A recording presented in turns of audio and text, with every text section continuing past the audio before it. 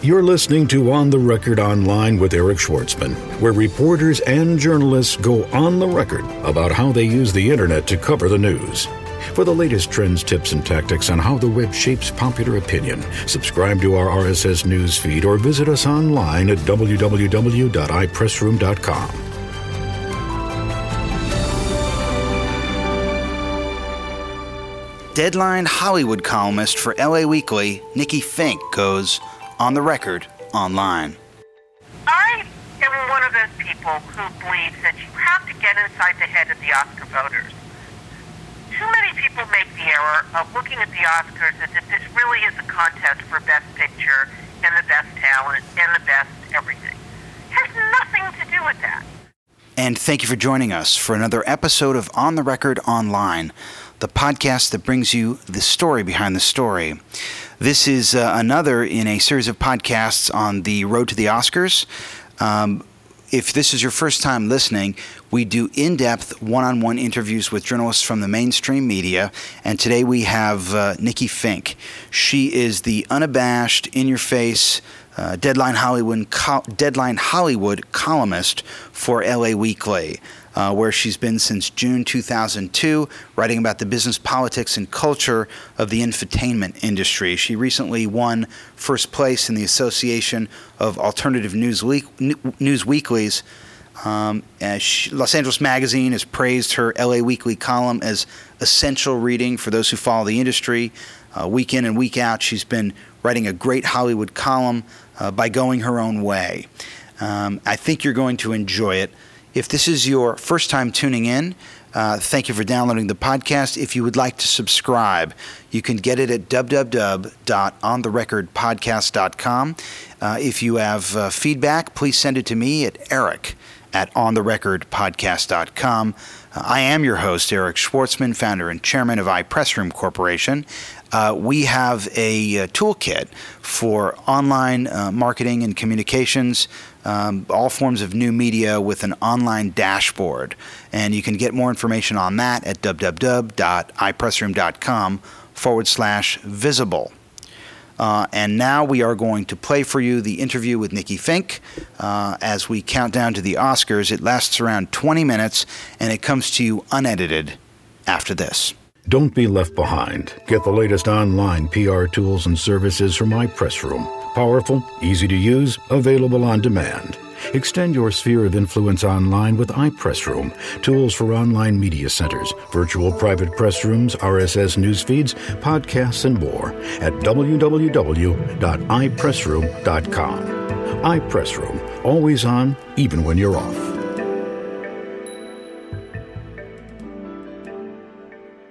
Nikki, thanks so much for doing this.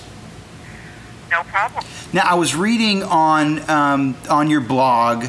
You said you were floored that The Departed received fewer nominations than Pan's Labyrinth, but you chalked it up to Warner Brothers being, quote, lousy at mounting Oscar campaigns. What is an Oscar campaign, and how are they mounted? Well, you have the modern-day Oscar campaign, which was perfected by Harvey Weinstein. Harvey introduced a new way of mounting an Oscar campaign. He would hide the money in the sense that most everybody would earmark a certain limited amount of money, maybe $3 million or so, for an Oscar campaign, and that would go into advertising, that would go into wooing the different Academy voters, and basically just continually reminding people that their film and the talent associated with it deserve their attention. What Harvey Weinstein did was something totally different. He would combine the Oscar campaign with a re-release of the movie in the sense that he would platform it around the holidays, around Christmas or New Year's, and then he would re-release the movie wide. Technically, I guess you could say it was a wide release, but it was almost like re-releasing it with a humongous advertising and promotional campaign. And sometimes the money associated with this, which he would deny, would be somewhere, approaching $15, $20 million for what were basically tiny, tiny movies. realized that they had to do the same thing. And so the whole money surrounding Oscar campaigns really escalated. I mean, you used to throw, some ads into the trade for your consideration, but now you take out TV spots, you take out radio spots, you do double-page color ads in the New York Times and the Los Angeles Times. I mean, you're just spending money. Now, you also wrote, obviously everyone's talking about why Dreamgirls wasn't nominated for Best Picture. I don't want to ask that question. It's been asked enough. You said you thought it was because Hollywood's jealous of David Geffen. Explain. Well, I am one of those people who believes that you have to get inside the head of the Oscar voters. Too many people make the error of looking at the Oscars as if this really is a contest for Best Picture and the best talent and the best everything. It has nothing to do with that. I mean, let's be realistic. You've got to sit down, you've got to talk to different Oscar people, different Academy voters. I sort of treat this like a science. I have certain friends who are longtime Academy members who are what I call touchstones. They have various parties. They will talk to about 200 people across the spectrum of Oscar voters, and they get a wonderful sense, just in the course of casual conversations, of where everybody's headed at. That is why last year I was the only journalist who said, you know what? No one is screening Brokeback Mountain in the Academy. I mean, many of the heterosexual men don't want to screen it. Some of the people who worked on Odors, who worked on the cowboy movies, didn't want to screen it. It was not getting seen. And therefore, even though it was a critic's darling, it didn't matter. The Academy voters were not going to see it, and they were not going to vote for it. I accused them of really being homophobic. I mean, no different than Pat Robertson. It was shocking. And indeed, Crash won. And Roger Ebert on Oscar night said, Nikki called it. And I called it just because, again, you have to get inside the head of Oscar voters. And this year, what I was hearing from my touchstones was envy and jealousy. And what it comes down to is that Clint Eastwood has won so many times, and he's brilliant, and he's a genius, and it's incredible that he's still got this thriving career at his age, and it's marvelous, and they can't stand it. I mean, they don't want to give it to him again. And you have David is rich, and David is powerful, and Geffen can be your best friend and your worst enemy, and he wields enormous influence in Hollywood, and they are jealous of that. And there are agendas upon agendas upon agendas in Academy voting, just as there is in everything to do with Hollywood. Now, regarding Ryan Gosling's wild card nomination for Best Actor for Half Nelson, you wrote, quote, Gosling is a pretty boy type, but one who's got the reputation more for his acting chops than for his giddy features in Us Magazine or on Entertainment Tonight, which have killed the careers of too many of his better-known generation of thesps, unquote. Explain to us exactly how these types of outlets, like Us Magazine and Entertainment Tonight, can have such a devastating effect on a rising star's longevity. Well, first, I really should say that when I first heard that Ryan had gotten the nomination, my first impulse was to say, oh, well, obviously he has a relative who works at the accountant firm that's counting the ballots. Because it was like, what? I mean, there's always a what, they said what name, category, and this was it. Because this was a tiny movie that made $2 million. I mean, that's about what the hair product is, for Will Smith and Leo DiCaprio. I mean, come on. It was seen in like 200 theaters. I mean, there are more nail salons within a 1-mile radius of my house than that. It was insane. I mean, how did Academy voters see this movie?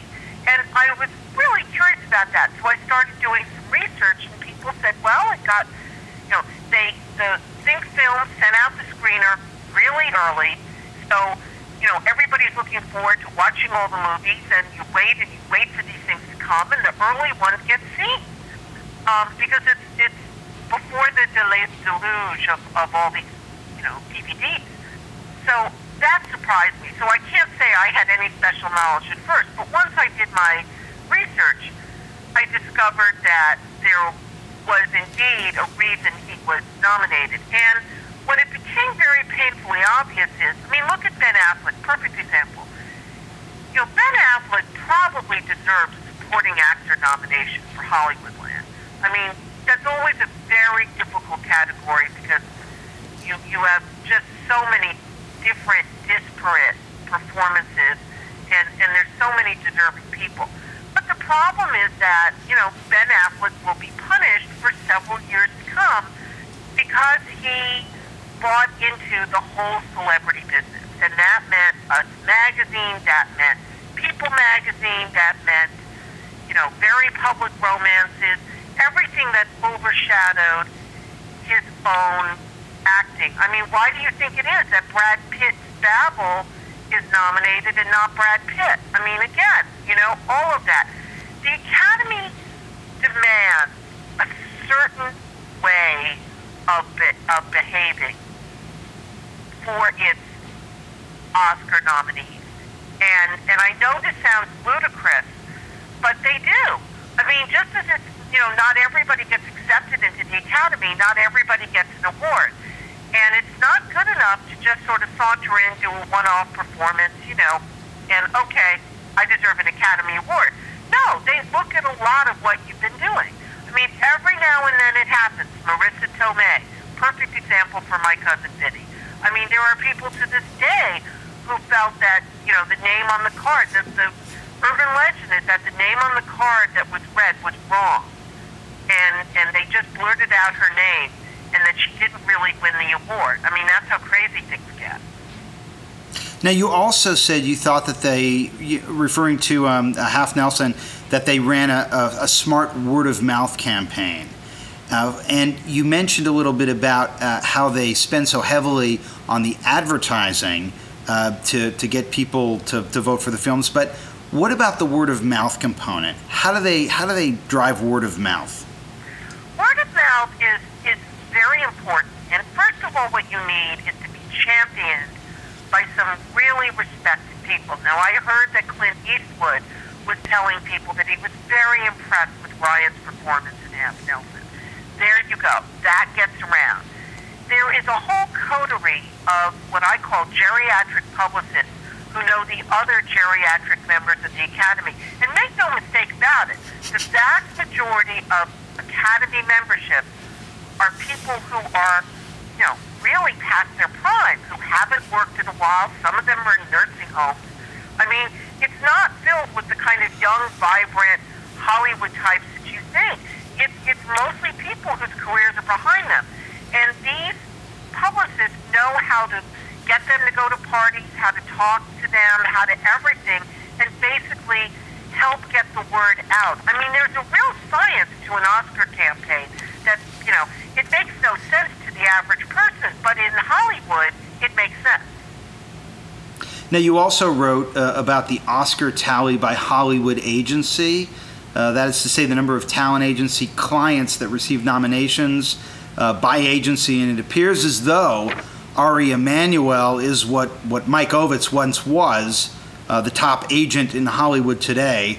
Why do you think Endeavor's become so successful? Right, you have just said a wrong statement. Ari Emanuel is a partner in Endeavor. In terms of the movie business, the most important partners in that company are Patrick Weitzel and Adam Bennett, not Ari Emanuel. Ari Emanuel mostly does television. Yeah, he's got Sacha Baron Cohen and he's got some other people, but this is not really Ari from Endeavor. Okay, let's make that plain. Endeavor's made up of a lot of agents, and has a very active movie side.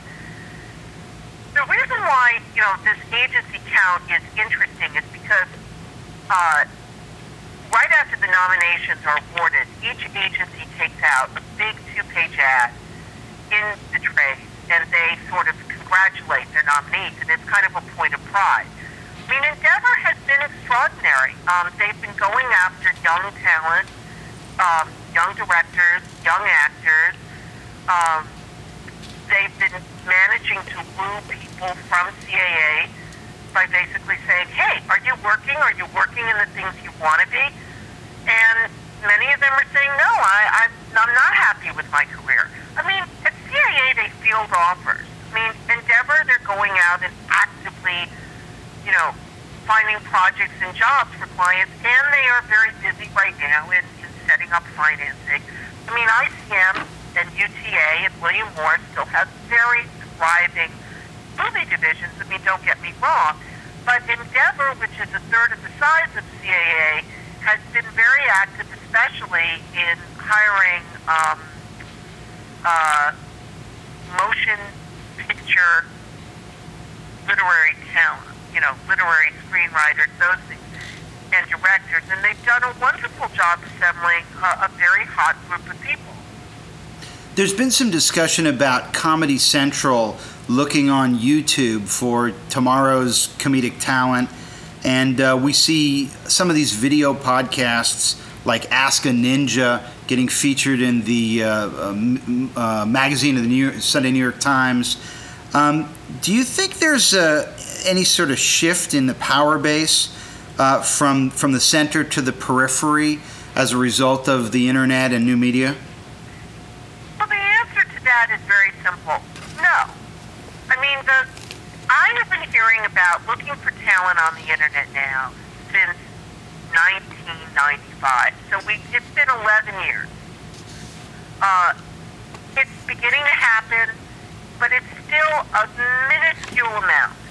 I mean, it's far, far less than, let's say, people who do music videos, people who do films, people who graduate from USC or UCLA film school. I mean, you can go on and on about where people get discovered, people who come up through the system.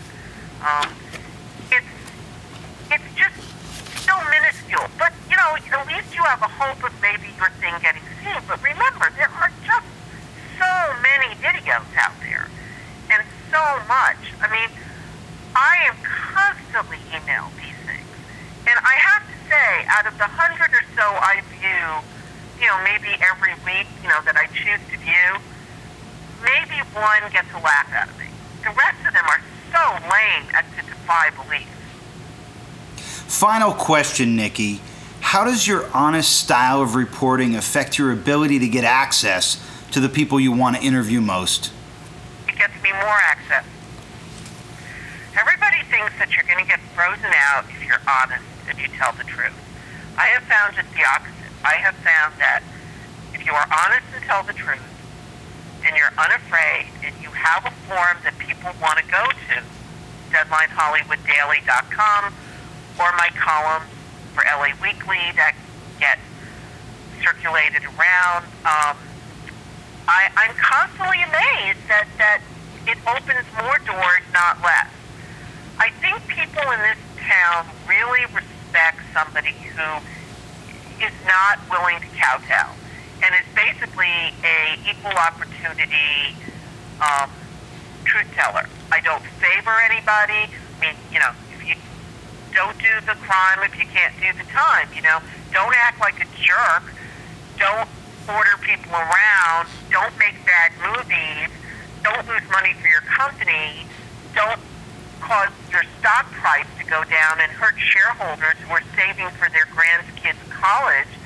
I mean, don't do any of that if you don't expect people to write about it. And I write about it.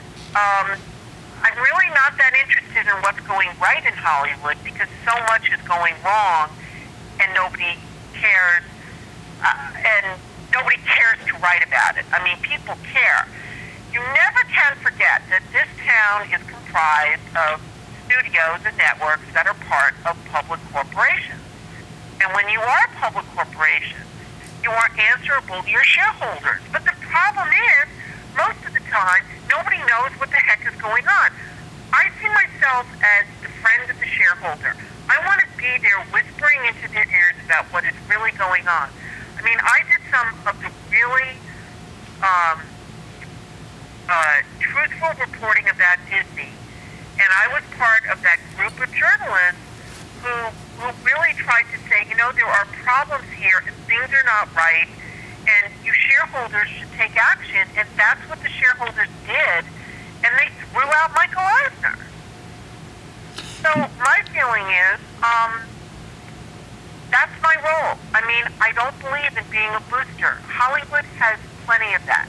There's lots of gloss in Hollywood, but the whole point is to get underneath that and find out what's really going on.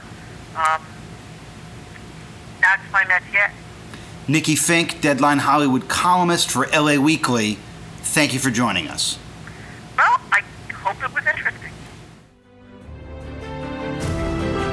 You've been listening to On the Record Online with Eric Schwartzman, where reporters and journalists go on the record about how they use the web to cover the news. For the latest trends, tips, and tactics on how the web impacts corporate reputations, subscribe to our RSS newsfeed or visit us online at www.ipressroom.com.